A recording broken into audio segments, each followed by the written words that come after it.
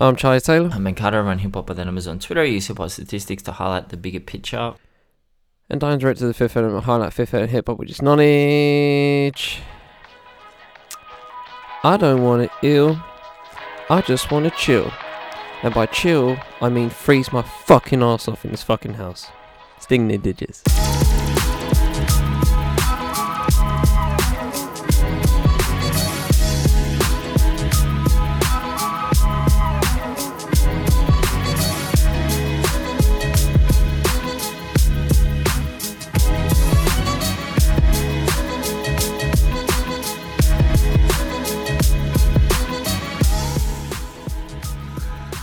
It's obviously quite cold over there.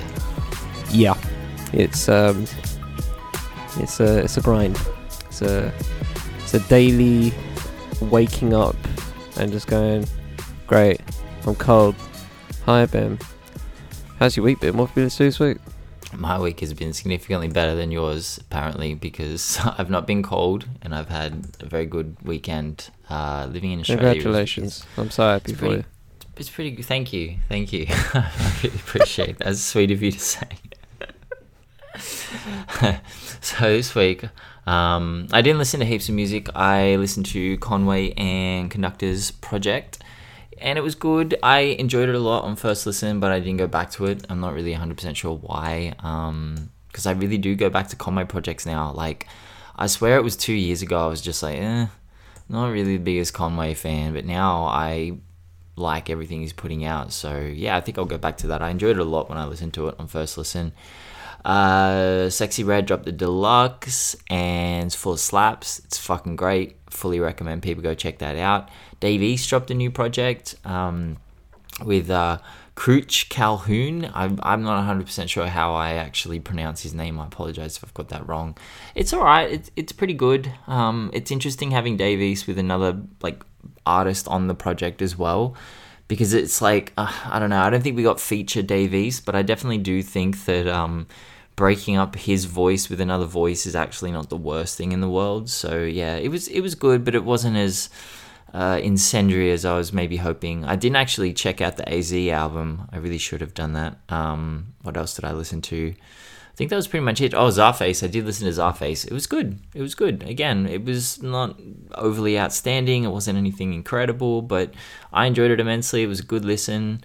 But yeah, that was pretty much it this week. Not the most massive week of all time, but yeah, it was alright. What about yourself, Charlie? Yeah, I've got a few projects. Start off with Big X to plug. With what's it called? The Biggest, outstanding. But yeah, it's a little EP, little care package, and yeah, I really enjoy it, man. There's something about his voice that just really gets me hype. And yeah, he's just a big dude with a big voice, flexing all the time, and I'm here for it. It's actually a really good. I forget the initial. Well, obviously the initial sample is, but it's the same sample as Will Smith's Miami, and he uses that for a track, and it's just really good, and that beat flip's really good. Offset's on here on a feature, which is pretty decent. That's a nice little name to pop on your project EP even.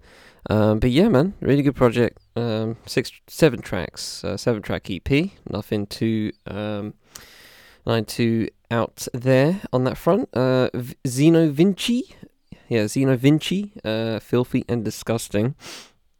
Apparently I follow him via my listening platforms, and I was trying to figure out when I did that. But hey, shout out to Mickey, put me on again, I guess. I assume he put me on for the first time previously, and I just gave the follow, and then didn't actually listen to anything. I'm not sure, but anyway, I've listened now, and I'm here, and yeah, it's pretty solid. Interesting production choices overall. The vibe's very interesting. You know what I mean? It's very down to earth in a lot of ways. But yeah, I really enjoyed the the Western Union tracks. Are really good. That's a good start.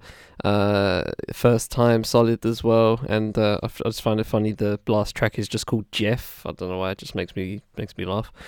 Amaria, just with Amaria, not Amaria BB, just Amaria. All for you which I did get slightly confused by, considering there's so many Amarias about. But here we are. We have just Amaria, and yeah, this is really nice. It's actually dropped in April, so I've just gotten around to it, and I really like this project. It's really deep, bassy. Voice is nice. She has some production credits on a few of these tracks, so that's cool to know. A little female producer alert.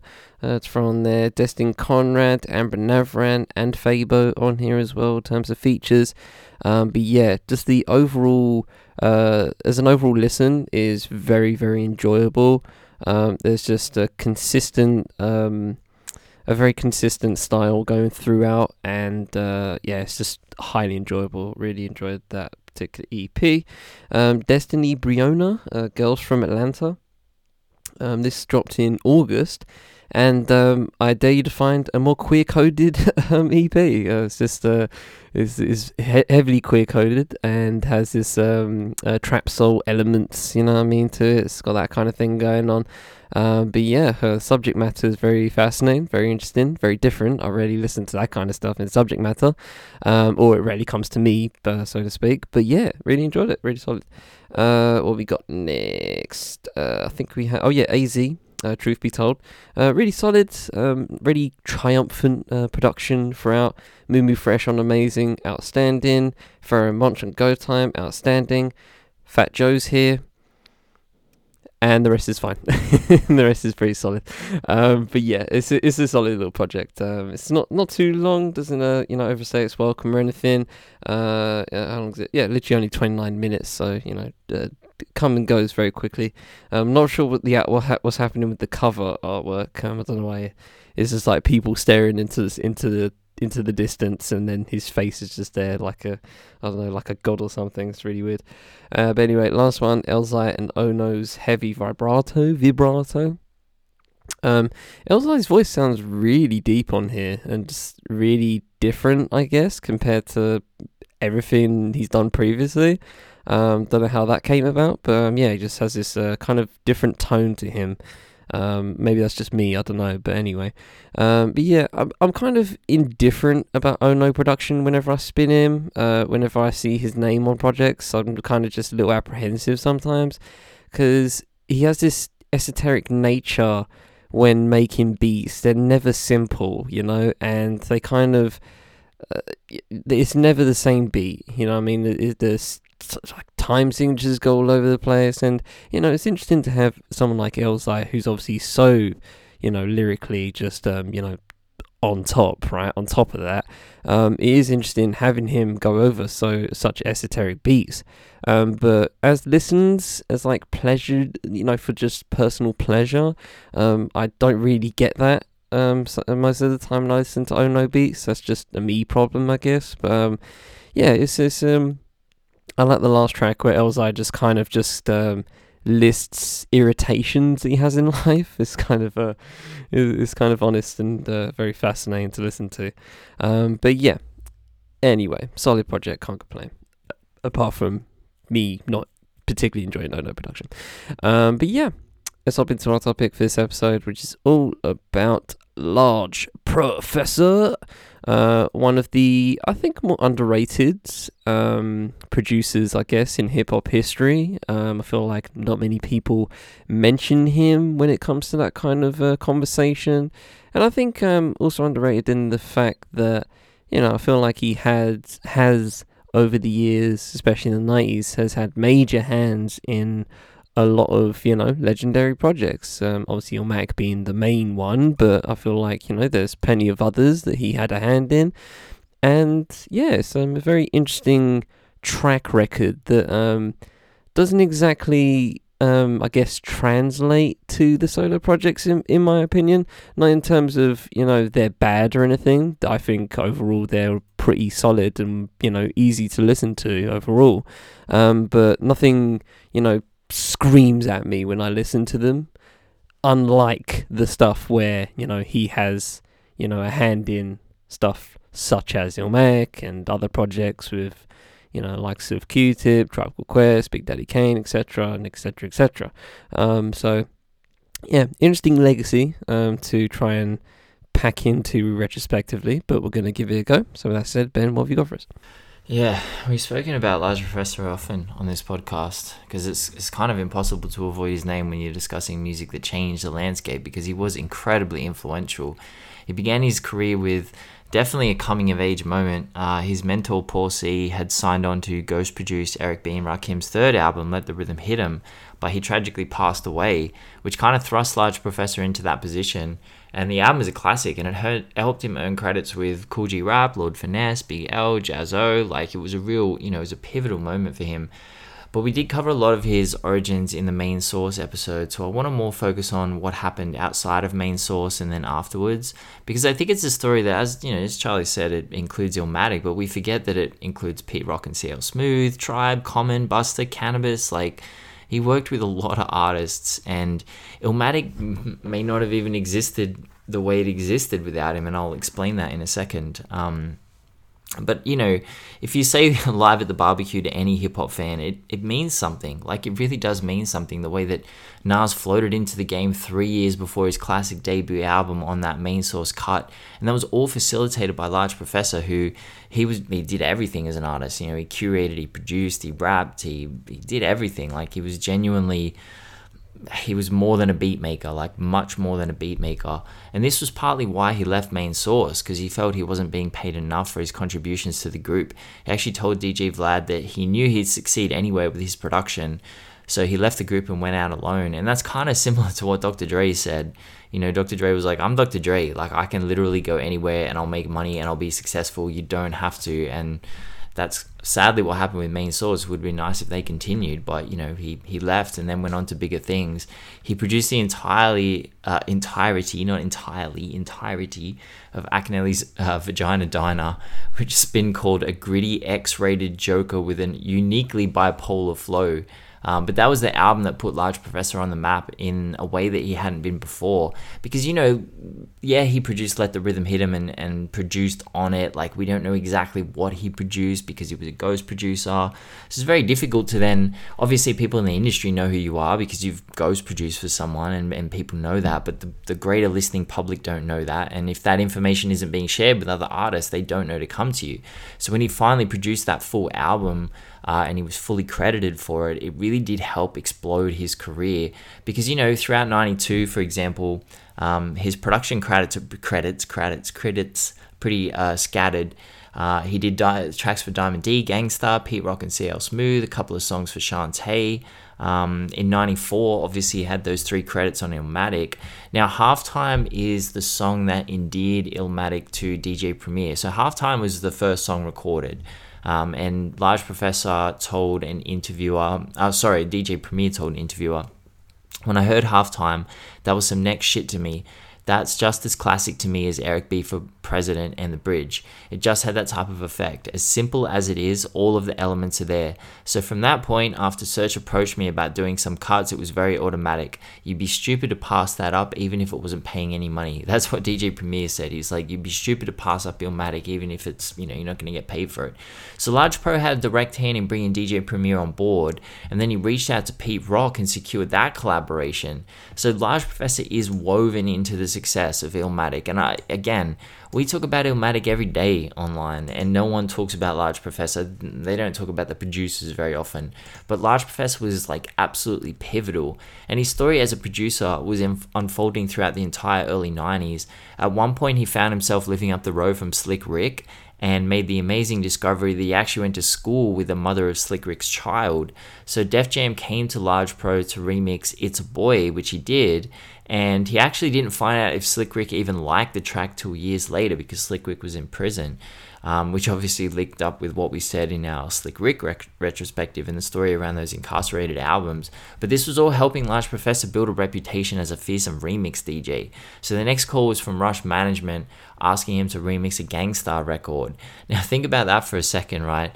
A young producer is given the keys to DJ Premier's production cabinet with the permission to like rearrange it how he sees fit. Like, that's really fucking serious. Like, that's a massive achievement. And Large Professor even told Complex he might be the only person to remix a Gangstar record. which isn't true. I did found a couple of remixes on Discogs of Gangstar records that are official, but it's not very common at all to hear a remix Gangstar song. Like, why would you need to remix a Primo beat? So Large Professor and Primo had an interesting relationship. I'll talk about that in a second. I'll talk about it right now, actually. Sorry, I thought I was going to talk about it in a second. No, the next track. The next track is Peer Pressure by Mobb Deep. So Large Professor actually told Complex that Peer Pressure, the beat to it was his beat, and then DJ Premier's production was a remix, but because of the weight of Primo's name, they actually called Large Professor's version the remix. But again, like, Large Professor produced that song, DJ Premier remixed it, so they were building a little bit of a collaboration, Large Pro and DJ Premier. Now, his work with Main Source shown the world that Large Professor was not just a producer or a beat maker. He was involved in every single aspect of the development of a record.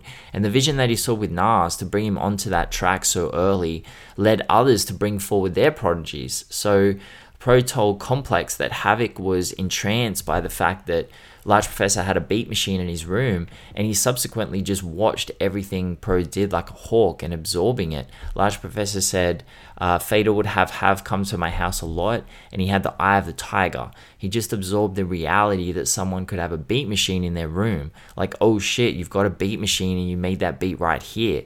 It wasn't like I was like, you press this button and do this. He just heard the sounds and was like, oh, you filtered that and you got the drum machine hooked up to the speakers.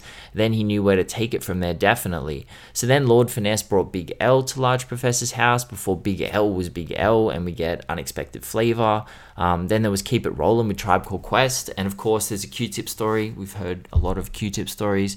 Large Professor used to go record shopping with Q-Tip, and then they'd buy their records, they'd head down to Five Spacemen and start looping up samples, which sounds like one of the greatest things you could ever do, is just go record shopping with Q-Tip and then hop down to Five Spacemen and just start producing. Like, that's fucking cool. And in fact, I want Large Professor to tell this story about Q-Tip. This is what he told Complex, because Q-Tip's just a good dude, man. Q-Tip is such a good dude. I want to do a whole pod one day where I just go through all the nice things people have said about Q-Tip. So this is Large Professor's words about the song that he was producing with Q-Tip. He said, I didn't think they were going to use it. It was crazy. He was like, yo, I'm in the studio and I got that joint you looped up. Come on, let's rhyme over it. And we were going record shopping together while he was working. So it was like, I would hear the work he was doing in his sessions. He'd come through, like, check this out. He'd play me lyrics and I'd be like, this shit is crazy. So I rolled through the studio, and I think at that time with Tip, he knew it was right when all the Main Source shit disintegrated, which is why I'm like, fuck those two DJs on my verse. He was like, yo, just get it out, we've got your back. At that time, I was really going through a whole lot with the breakup of the group and just myself growing as a person. And now Nas is doing his thing, and like, oh shit, now I'm a solo artist. So Tip was like, yo, come roll with us for a moment. That's why all throughout the album, he was kind of bigging me up, trying to get me to straighten up. I was torn up over that Main Source shit. I hadn't planned on being a solo artist. I was the one saying the rhymes, but it was still like, yo, scratch this, yo, scratch that. So Keep It Rollin' was nice because it was pretty much like Keep It Rollin', man, for real. That appearance brought me to a whole other level. A lot of people were like, who is this guy? And then they go back to my Main Source stuff and connect the dots. So, that was really sweet. And he talks a little bit more in the interview about how Q-Tip recognized that he was in a difficult position at that point in his career, leaving Main Source, being cut up about it, not knowing where to go next. And Q-Tip was just like, well, fuck it, man, hop on our song and like propel your solo career. And that's what happened. And this is, it's something that Large Professor alludes to often in interviews, that he always wanted to rap.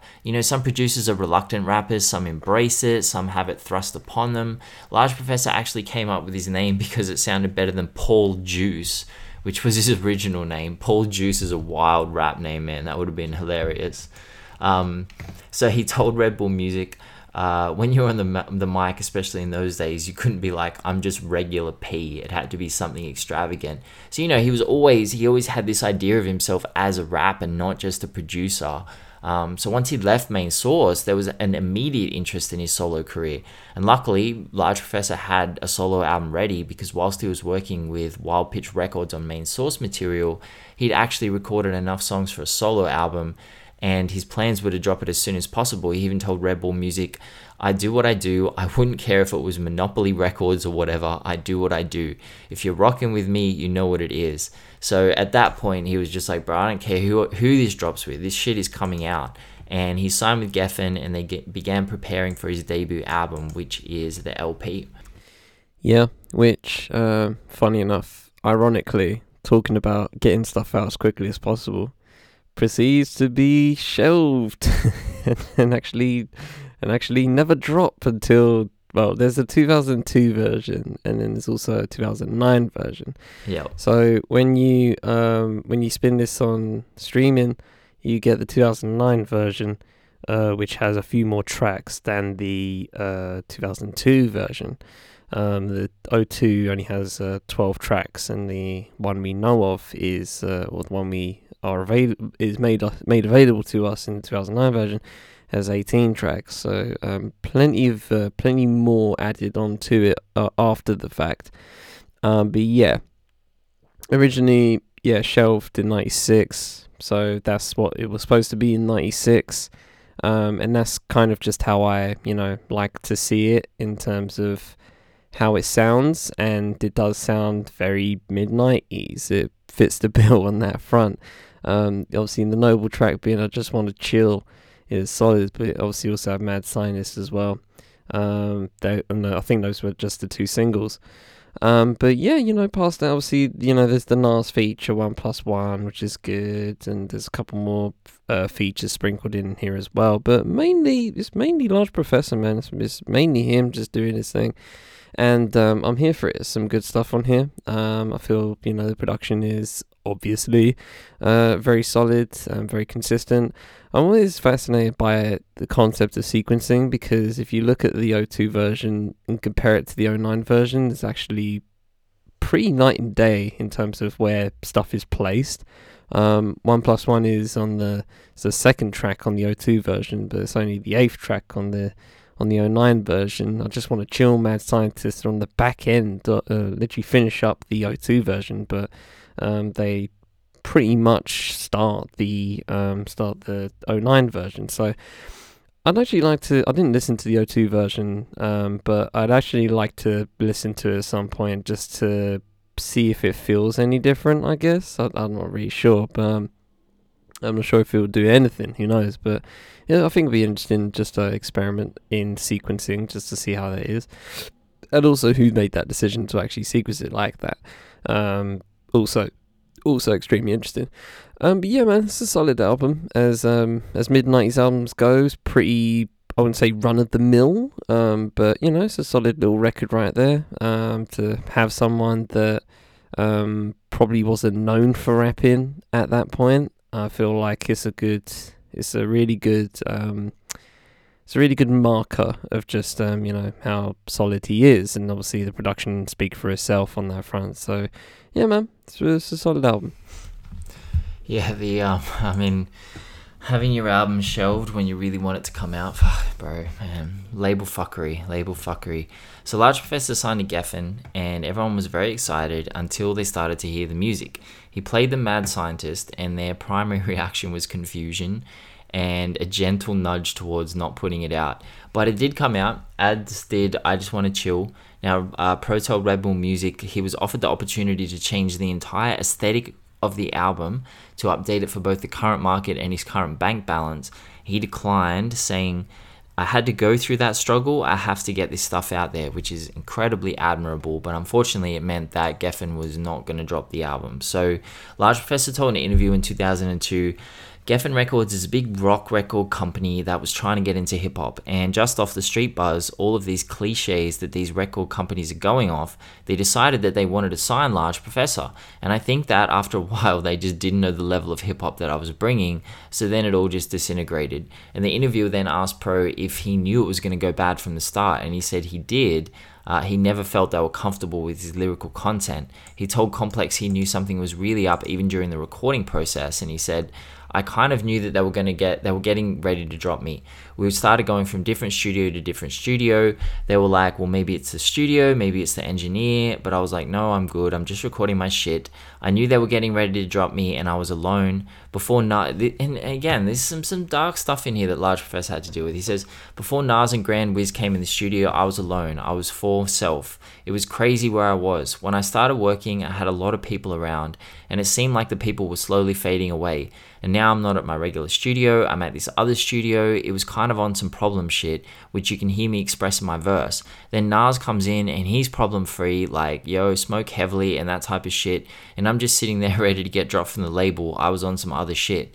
So, it was a difficult period. Like, obviously, I don't get the impression that Large Professor was ever insecure about his rapping. Never. Not that impression. But I do get the impression in interviews, he doesn't outright say it, not that I've ever heard him say it, but that he had to prove himself as a rapper over a producer, that people weren't not necessarily taking him seriously, but they were like, nah, you're not really marketable as a rapper. We just want you as a producer, which I think was quite upsetting to Large Professor, because I think he wanted to be a rap. Like, he really did want to do everything. Like, I don't think he wanted to get pigeonholed. So these would have been difficult experiences to have. And he talks about being quite emotional around this time. Now, he signed to Matador, and in 2002, he dropped both the LP and his sophomore album, First Class. And, the LP is just a straight up fucking throwback of the highest order. The beats flow like honey around Large Professor's unique and very commanding voice. And the lyrics trace right back to the early 80s in scope and emotion, and is fire. I really like this album. I enjoy it much. I enjoy it a lot. I Just Want to Chill is a wonderful song. I think it's a hidden hip-hop gem. I do think that if this album had dropped in 96, it would have been great. It would have done, maybe not sold crazy, but like, I really do think we'd maybe be speaking about it a little bit. But yeah, it didn't drop until 2002, and dropped the same year as his sophomore album, which is First Class. Yeah, I like it much as well. I think, First Class is also interesting because I feel like it gives off the same, albeit similar vibe, but in this case just has a few more notable names on it. Got Nas on here, Kinyele on the 7th track, Q-Tip aforementioned on the 7th track, and Busta Rhymes near the end as well, which is pretty solid. Few names to have. Excuse me. 7.5 on Pitchfork, oof. But yeah, so it's I feel like this I can't really gauge the solo work overall in terms of like it doesn't scream at me, if that makes any sense, right? I can listen to this First Class and pretty much all the albums from Large Professor's solo work and kind of just have it on the background and it's fine. I guess I don't really, what I'm saying is I don't really get much else apart from this is a good vibe and this is a solid listen. Which is why I'm just going to finish with this is solid listen. Production solid, the lyrics are solid, everything's solid. I really don't really have much to go in terms of like superlatives to give it apart from solid. It gets the job done. That's all I can say. But yeah, the features help obviously in that case to make it a little bit more notable. But I feel like especially with this dropping in 2002, I feel like it'll be one of those projects where I could see people not seeing it as just like, oh, you're stuck in the 90s, bro. But it all is still timeless in that fact of the era it sets itself into. But yeah, it's not, there's nothing bad about it. There's just nothing I'd scream to the mountaintops about it, to be completely honest. Yeah, to be 100% honest, this is kind of how I feel about his most of his discography after his debut album. It is an odd album. Like I find it to be a bit of a wild listen because half of it sounds like a stereotypical, I don't mean this in a critical way, but like a C tier 2002 production hip hop album. Like, not, I don't know, just not the Neptunes necessarily. The synths are, Synths are Oh, I so thought that sharp. was the next one, to be honest. Yeah, yeah. I mean, the next one's interesting, Ironically. but like, yeah, it's weird. Like 2002, and then the other half is like a really smooth mid '90s rap record. The Mm, track Large Pro comes in at the end of such a calm run. I swear, it's just an interesting mix. Like, and Large Professor being in the middle of it, I the way that I get with his voice, I just kind of feel like it's not metronomic, but it's just very calm and very centering. So it doesn't really matter what the production is around yeah, it. I'm like, well, Large yeah. Professor's coming in, it kind of centers the whole project, which I like. And I do like this Mm, album, don't get me wrong, I do. Obviously, I like the sound of the early 2000s, but that doesn't bother me. But I do think finding his USP was a bit difficult on this record, because I think if he'd packaged this with his debut album as like a double album, that would be very fascinating. I think that would be a really interesting introduction to the game, because you got to think about it. This is his introduction. Like, we're talking about 2002 right now. I mean, this is when he released his debut album, because he did actually get the rights back himself, so he self-released it.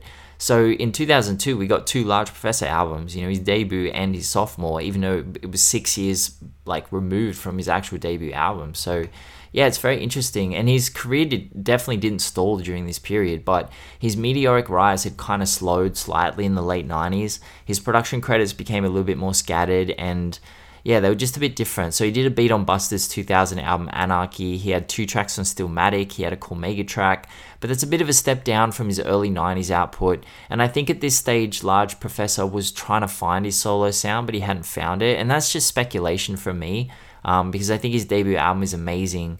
But the way that the industry just shrugged its shoulders when he kind of wanted to drop it, I think that would have been confusing for any artist, let alone one who hadn't dropped a solo project yet, and let alone one who, maybe was a little bit, didn't think that people were respecting his rap, because that's exactly what he said when he left Main Source. He was like, you're not respecting the contributions I'm giving to you, you're not paying me enough for it. He then leaves, goes to a label, records a solo album, and they do the exact same thing. They're like, no, we're not interested in this. So I think that this album was really interesting in trying to figure out where he was going to go after this.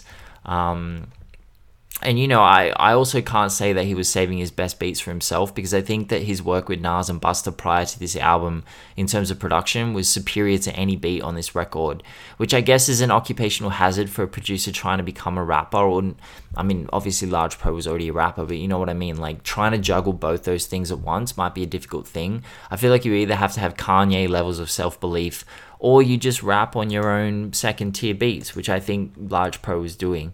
I enjoyed the album, don't get me wrong, but yeah, it was just an interesting transition record before we get to Main Source, his third album.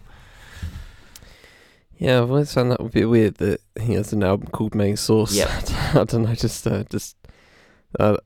a weird one to title it. But yeah, shout out to Marco Polo, who has a beat on here.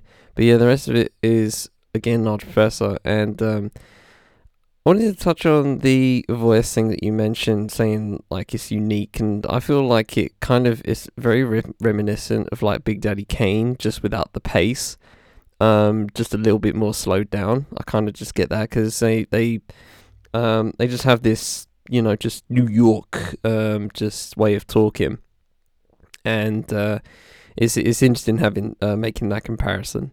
But yeah, anyway, just wanted someone to shout out.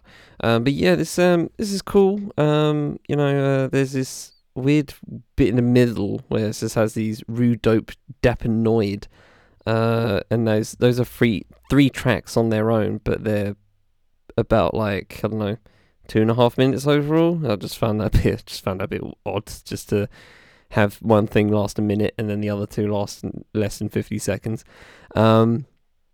But yeah, you have AZ and Stars P on the finish here. And that was really good. That was a really nice way to finish it, in my opinion. And yeah, I just yeah, man, it's just there. It's just cool, solid. Again, can't complain. I don't really know what else. Is this I don't want to say I don't think lack of exploration is the phrase to use, but for lack of a better phrase, lack of exploration. I think yeah, in that sense. And if you played all these 3 albums in a day, which I did, and and you just press random, right? If you just put them all together in one playlist and just press shuffle, I feel like there's not much like evolution there, in terms of just how it sounds and what it's aiming to do. I feel like a lot of the goals here, in terms of subject matter, been pretty much the same throughout. Which again, not a bad thing. I'm not one to harp on someone using the same subject matter for their whole career. Like a lot of people just make that argument when it comes to the likes of Pusha T, and it's just like, yeah, okay, well, still slaps. I don't know what to tell you. So it's fine. I don't really care about that kind of thing. But it is what it is here. In my mind. So consider that negative if you want. But again, it's solid. Yeah, look. Don't say pick a different word from solid. Challenge impossible difficulty. I'm just seeing if I wrote the word solid here, because I may have very well done.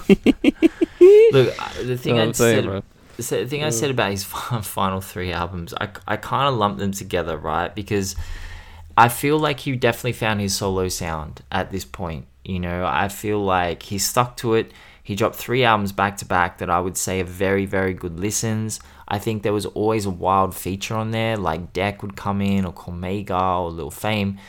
Bro, this is literally what I wrote, was the word solid, full stop. Like, it's the perfect way to describe these albums. They're very consistent.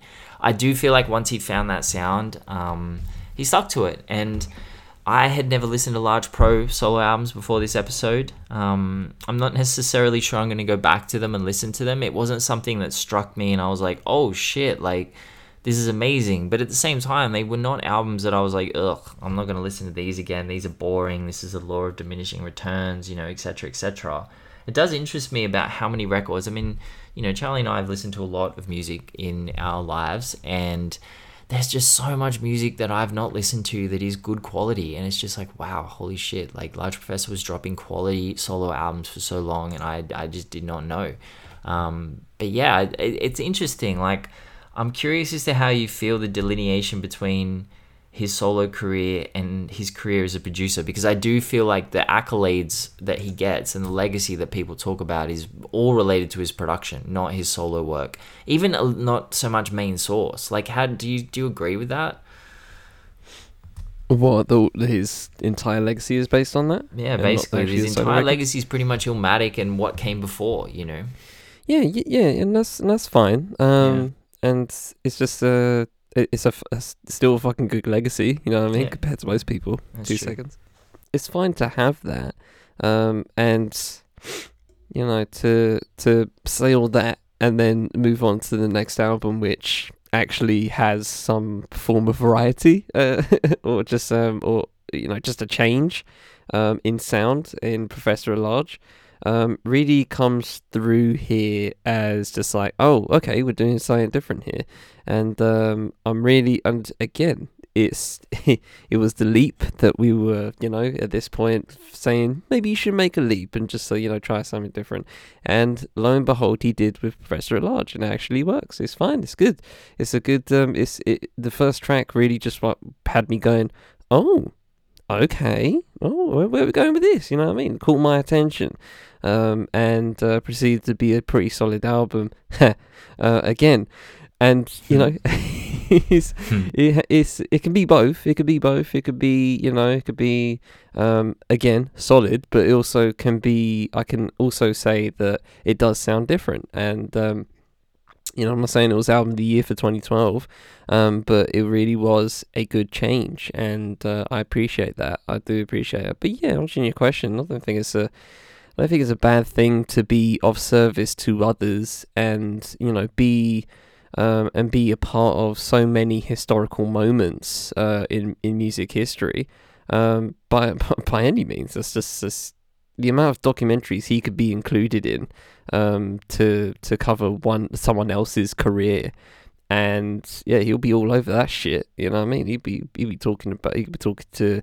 He'll be in all the Nas documentaries. He'll be in all the fucking Busta Rhymes documentaries, maybe. You know what I mean? Just he'd be in a ton of those. He could be a voice in a lot of those and actually have credence to be there. So, you know, just using that kind of metric, hell yeah. It's all good on that front. No, you know, no disrespect to the solo projects, but yeah, he's clearly not to put a bow on this episode, but yeah, you know, his legacy is that he's been of service to others, and has, you know, produced amazing work for other people, and has produced solid work for himself, and that's fine too. You know, I'm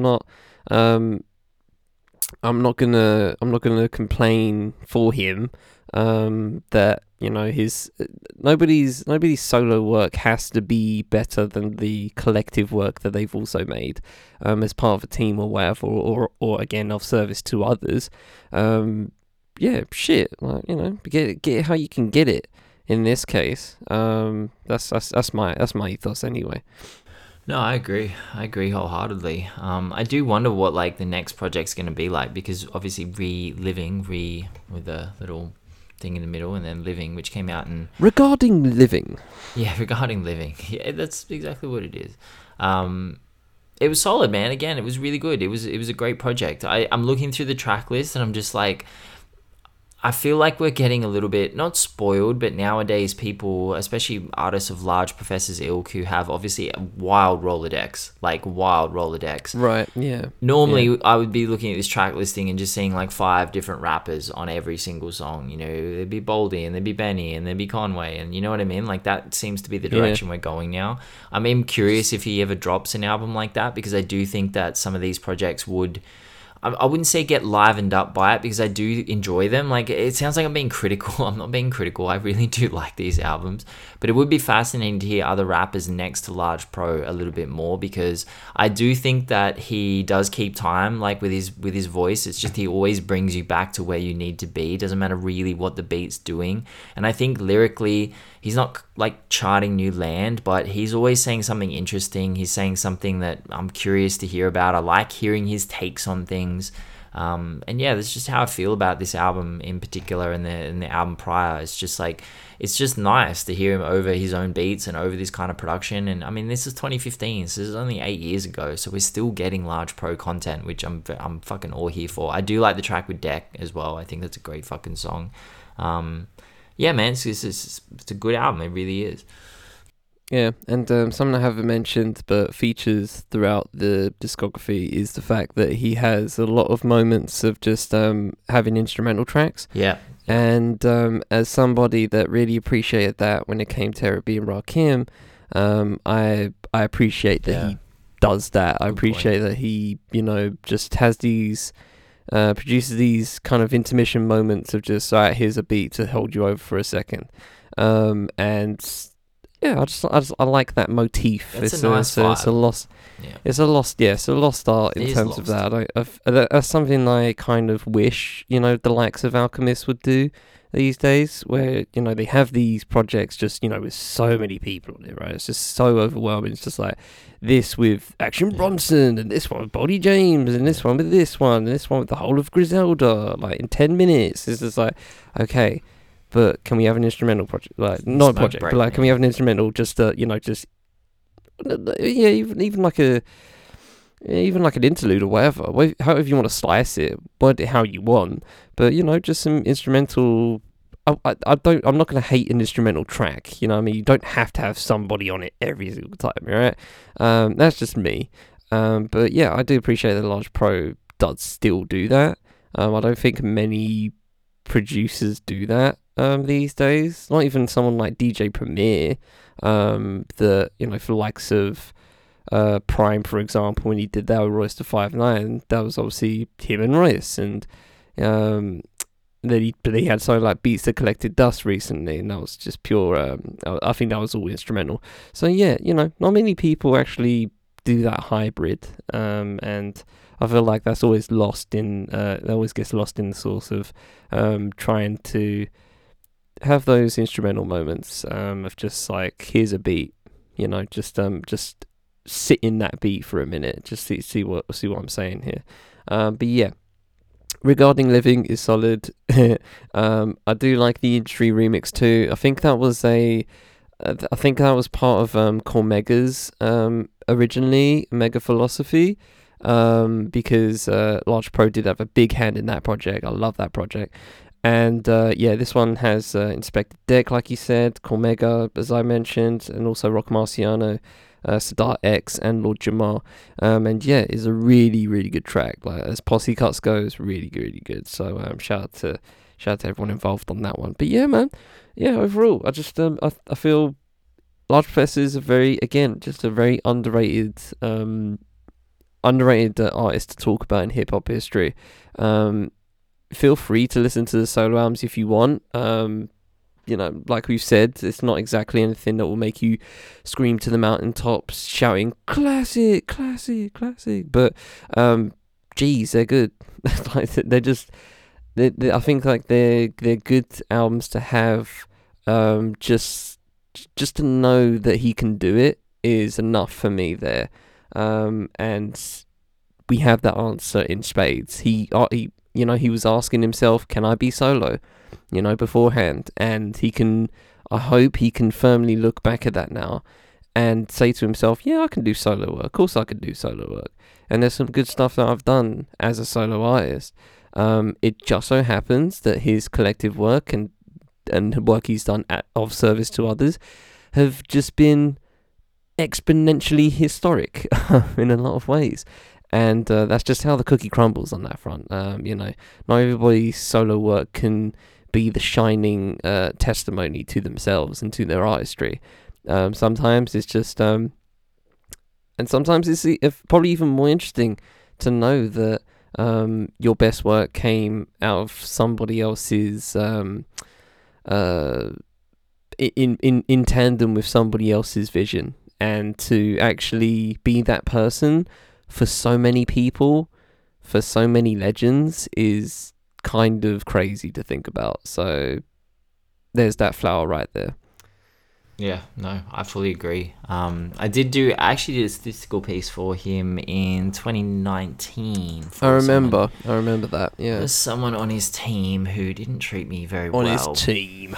Yeah, but anyway, I want to read some stats because this is 2019, so I haven't updated this for 2023, but they're pretty epic. So 311 official beats produced, credited via AllMusic, Wikipedia, Tidal, Spotify, Genius, all the places you go. 9.7 beats a year. 2008, he had 32 production credits. He has a production credit on every single year on a major release since 1989. So that was 30 years of production credits. This is just one on every single year. He's produced the most for himself, obviously. Large Professor, 82 beats. Then Neek the Exotic, Akinele. How do I say his name? Akinele? Akinele? Yeah. Akinele. Sure. There's something wrong with me with production. 16 beats for Main Source. Komega got 13. It's because you're Australian. Yes. It's embarrassing being Australian. 10 for Cool She Rap. He's filled a lot of roles in the studio, so his studio roles are crazy. So he's an A&R, additional personnel, arranger, audio production, bass, composer, drum programming, engineer, executive producer. He's listed as inspiration on a song, which is interesting. Liner notes, main personnel, mixing, post-production, production coordination, remix producer. And you got to remember at the start of his career, he was seen as a remix producer. Like, his major production credits and his major, the major artists he was working with were as remixers, so he did transcend that and become, obviously a producer, and he did sample a lot. So 214 of his production placements contain samples. 68.8% of his production discography has a sample. Yeah, man. And he has sampled 409 times, 1.32 samples per beat, which is crazy. So, yeah, very interesting. Very interesting. Great legacy. So, shout out Large Pro. Indeed. We shall leave it there and top it to a light note. If you have anything, then I think we're gonna flip it around because Charlie has to say his lighter note because then it makes me think of lighter notes. So if you have a lighter note, I feel like you should proceed, and then if something hits me, I will. I know it's fucking it up. We've been doing it this way for a long time, but for some reason my brain thinks of things while you talk, and then it just gets a bit awkward. So I think you should start. Okay, so there was a question asked Ben yesterday, and he didn't Oh answer. yeah, So I was wondering if he wanted to talk about it now. I thought you were just leaving it for the recording. That's all I was thinking. that was actually no. I was very busy this weekend. I had an incredible weekend, but yeah. Look, that was an interesting question. So Charlie asked me. I'll read it out to Shall I let me as you find it. Let me tee it tee up it and up, tee actually it give up. context because I didn't give context to him. I No, literally just gave him a it was a screenshot of difficult two one. messages and It it's was a just like difficult one. go. So yeah, this was in relation to Beyonce's Renaissance film dropping in Israel, which is objectively just not a good move and just not a good look optics wise. So I was in a group chat with a lot of women that are Beyonce stans. They went to her show. They went to Renaissance World Tour. They were all about that for all this year, pretty much, right? That's all they were talking about at that point. So they're about that life. So obviously this is just jarring to think about, and there was a video of just like Israeli women just like with their flags like singing "Break My Soul," and it's just like weird look, just weird look all around. Yeah, so I basically was just like, yeah, because I'm always about this, right? In the same way, with that, Rihanna's Fenty is apparently worse than Shein, in terms of, I guess, human rights violations or just like quality of workers. I didn't actually see the. It just said worse than Shein. And I'm just like, ow, wow, that's outstanding to be worse than Shein. But yeah, I said in that vein as well. It's just like, and you lot are still gonna buy it, aren't you? Yes, you are. Okay, let's not have that there's no point having a conversation with people that are just gonna adhere to it regardless. Like, oh no, heavens, clutch pearls. But let me still go buy Fenty Beauty. Let me still go watch the Renaissance film, right? So shout to TT. She doesn't listen, but shout to her anyway. She goes, in context of like just this particular thing happening. It's annoying when people act like she has no control over this. If she has the power to directly distribute through the theatre, she has the power to choose where her films screen at. And you'll know I'm already a fan and Renaissance down, but I'm not going to defend a billionaire who clearly is wrong. Now I make the joke, please, please be devil's advocate, just for the fun of it, right? Because it's fun watching people do that. But I go afterwards.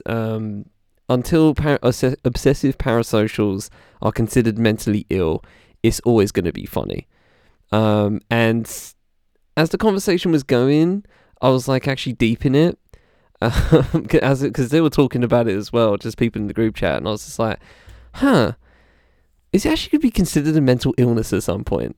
And yeah, I was just trying to deep it. And considering Ben's own personal track record, I thought you'd have a decent 2 cents on it. So, yeah. With that said, Ben, what have you got? Well, I think it's an interesting question because look, no one's going to obviously say. Well, I mean, they may in the future. I don't know. I'm not a psychologist, but I've done a lot of research on it. I don't think anyone at some point is going to say, yeah, if you're a stan, you definitely got a mental illness. But there certainly seems to be things that cross over with OCD, like. There is some obsessive compulsive, like very rigid thinking around things where they don't seem like a lot of stans do not seem to be able to see reality. I've had these conversations with people where it's shocking to me that they've really lost their composure and lost their grip on reality, where they're telling you something that is clearly wrong, but you're like, no, literally that's the number. You can see the number there, and that's concerning. And I think that it would be, this would bring something specific out in someone who is already a little bit predisposed being in this direction. But as someone who was a bit of a stan when I was younger, I mean, especially for Jay-Z, I don't necessarily think I just really fucking liked him, and anyone who criticized him, I got really upset. And I'm like, no, don't protect Jay-Z at all costs, So it's hard to say, what exactly is going on with a lot of these people, because they really have lost their grip on reality, and it's very concerning. Certainly, I think if you're heading down that direction where you're just impossible to talk to, there's nothing coming in, no information is able to come in, you're not processing it, you're not synthesizing it into your own experience, you're just rigidly. That's something that I've experienced a lot with people in my personal life, not people that currently in my personal life, but people that I wouldn't necessarily say have a mental illness. They're just like very egotistical or very rigid or very stuck in their ways, etc., etc. So look, I think the behavior when you see it is very concerning. When I tell people about some of the stuff that people say to me, when I'm not even criticizing their favorite artist. The statistic just says that their favorite artist is not at the top when they're used to their favorite artist being at the top, and then they just go mental at me, bonkers at me. And I use all these terms, mental, crazy, etc., etc. I'm not trying to be derogatory. I'm just saying, I'm just trying to convey to you, people really do lose their composure. So look, it's an interesting question, but I think it's so complex that it would have to be on a case-by-case basis. It would be very interesting to get in a room with a bunch of different stands and just have conversations with them about things that aren't about their favorite artist and just see how they feel about those things, because that would be a very interesting study to see if this is something that expands across different parts of their life and different aspects, or if they're just really about this very one thing, not very rational about it. But yeah, it's interesting. I did not know about the Beyonce thing, by the way. That's a very jarring image to see people with those flags to break my soul. No, that's no. Yeah, they're taking that message proper, and it's just not That's just not the right thing. No. But yeah, I was trying to think of historical moments, because think of Beatlemania, for example, Yes. right, or just any Michael Jackson concert, right? You hear those stories of someone fainted just by looking at him. It's Bro, even just because Michael Jackson looked at him. Not to cut you, but I saw Justin Timberlake, and there were people in there that were just, look, okay, relax. Just relax. Future Sex Love Sounds was amazing. And I was dating someone who liked Justin, so we went and saw Justin. Okay, just calm. Come on, you got to understand how much of a leap just that calm was. down. Funny. It's a massive leap. The left turn, you just But turn quiet. Fuck you. Even at a Justin Timberlake concert, I couldn't hear the music. People were crying. They were screaming. There were tears streaming down their face, and they were 200 meters away from Justin. He was a speck in the distance, and they were crying. Yes, it's a concern. Yeah, sorry to cut you. Okay. So, thank you for giving me just, thank you for that example. Very, very, very glistening example.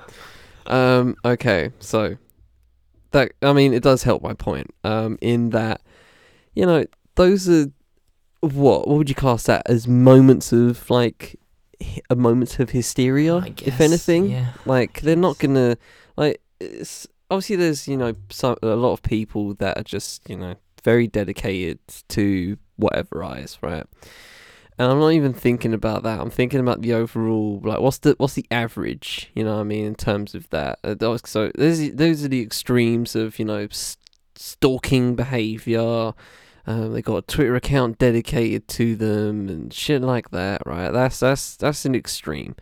But I feel reverting to the mean here would be, I'd class it as just a momentary mass hysteria. So watching the Beatles come off the plane and arrive in the US and everyone's going, that's it must be some form of hysteria or something along those lines, right? Because I'm sure if those fans that are, if those fans are still alive today, they're not gonna be screaming like that anymore. They'll be I would assume a bit more level-headed these days. And obviously we can link it to age as well. Obviously but a lot of these moments that we think about are people probably under the age of 30, for just to ballpark it, and younger. So you just have that, and even trying to think about any personal moment for me. I don't really have a moment where I'm just I fainted over this person. That's never happened, right? But there's times where I've had a certain album in my head for a while, or an artist for a while, and they just feel so just like they're talking to me, kind of thing, right? But I don't even class that as standing, to be honest. They just had me in a grip for a while. And you apply, it's how you apply that kind of either the messaging or just what the vibe is, and how you apply that to your own personal life. But yeah, I wouldn't consider it a mental illness. Maybe for the most extreme cases, like you said, the OCD people, that would just, instead of cleaning, obsessive compulsive cleaning, they would instead obsessive compulsive over Justin Timberlake. And those people exist. But that's not everybody, right? So I don't know. The answer is probably no. That it's not going to be considered a mental illness at that point of how I classed it as obsessive parasocials.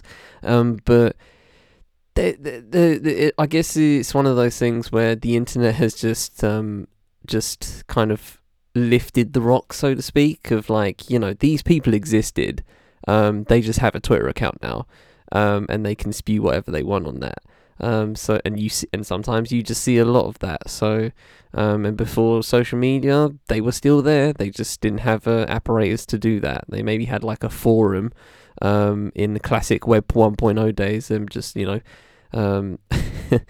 JustinTimberlakeFans.com. I'm sure that existed at some point, right? Most likely. Shit like that. I was probably on it. Most likely. So yeah, if they were there, they were there. But they always existed. They just have that. They just have the mouthpiece to actually mobilize online these days, and actually form some sort of just a big crowd, I guess, seemingly. And it just seeing a lot of people tweet the same thing looks like a mental illness. You know what I mean? It looks like some crazy ass groupthink, and it's just like, guys, are you okay? Do you guys need to touch some grass or something? Please, I encourage you to do something else, anything else, because this is just a really weird, just like mobilization of people just to get to somebody to number one or some shit. It's just really weird to me. So yeah. No, anyway, I think you struck on a good point. Like, I just want to end on this because you did strike on a good point. I think the way that they talk about, like, do that sometimes. It happens. It's been known to happen. The way that a lot of people talk about, like, the difference between anxiety and stress, right? For example, if you just lost your job, or you're addicted to something, or your partner just left you, etc., you're not anxious or depressed in those moments. You are, like, responding to stimuli that most people would find distressing. So if you lost your job and you're feeling anxious about that, you've not necessarily got anxiety, you're stressed. And I do think that a lot of people, especially people, I felt this. Like, I was very isolated when I was a teenager, so I connected with Placebo, for example. Their albums are on my wall still. You can see one right there, like, it's right there. So I felt like they were speaking to me personally. So I was in the same room as them at a show. I don't get the opportunity to say to them, you mean fucking everything to me, because I'm very lonely and you're speaking to me in this very lonely place. Same way I feel about Mac Miller. If I met Mac Miller, I would cry. I'll cry and I'd be like, bro, let me just compose myself. You are special to me in a very, very deep way. Mac Miller doesn't know me. Like, he'd just be like, okay, cool, bro. Like, that's a bit creepy. Like, I would understand his reaction being a little bit standoffish.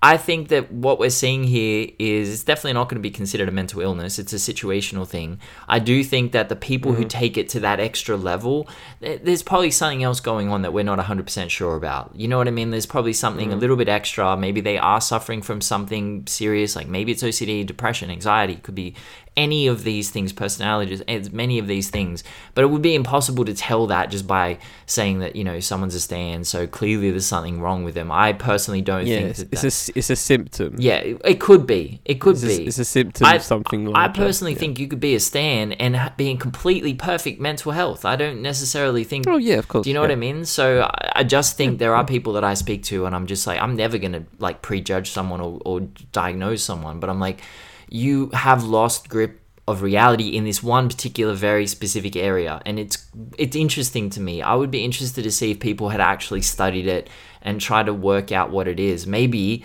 people have studied it and they're just like, yeah, this is just normal. It's people get excited, you know. Like the one example that I thought of, right, during COVID, obviously like supermarkets were stripped bare, but we had a rule in Australia where they would open for an hour before, and vulnerable people or people who are caring for vulnerable people could come and shop for an hour unmolested and then go home.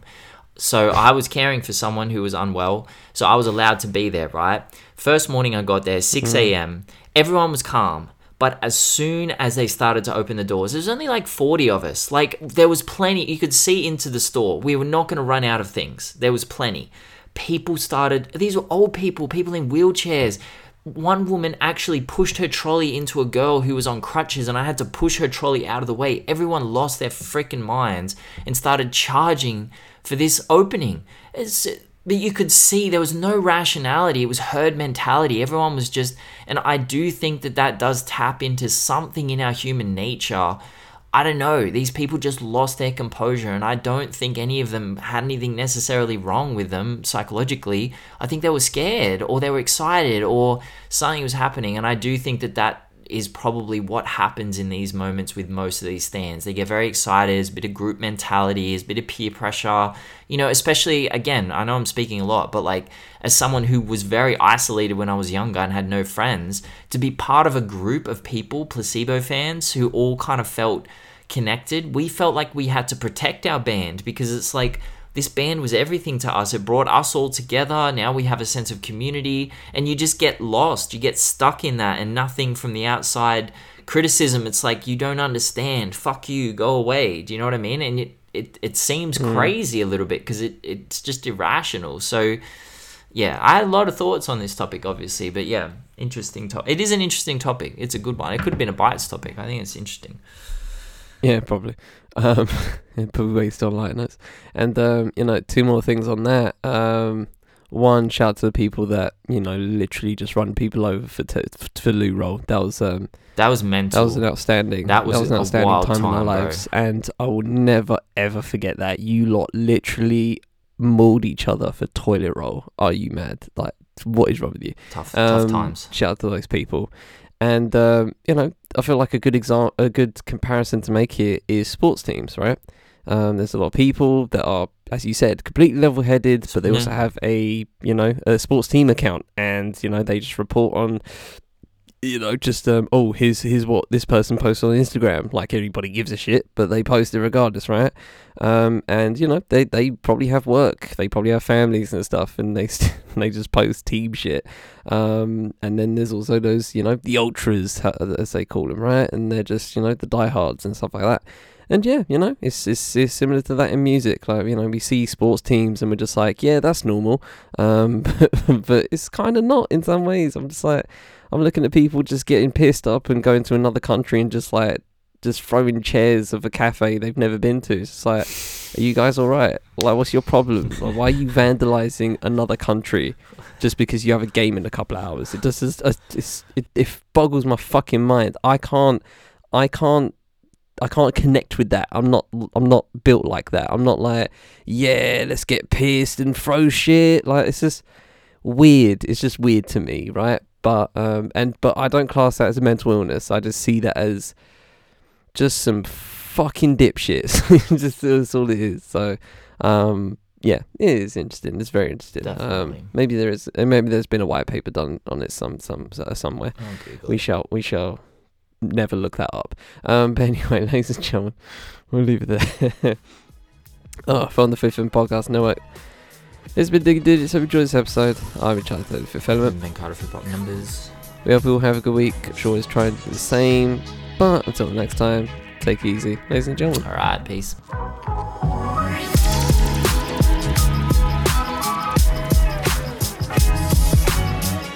Digging in Digits is produced by me and Ben Carter. The show is edited by me. Music for the show is a piece of video games by Bonus Points, thanks to Chill Out Music for the ability to use. Socials for the Development, Hip Hop by Numbers, Bonus Points, and Chill Out Music will be in the full show notes, as well as the names of projects reviewed wherever you're listening. This has been a 5EP production. Thanks for spending time with us. We shall see you next time on Digging in the Digging.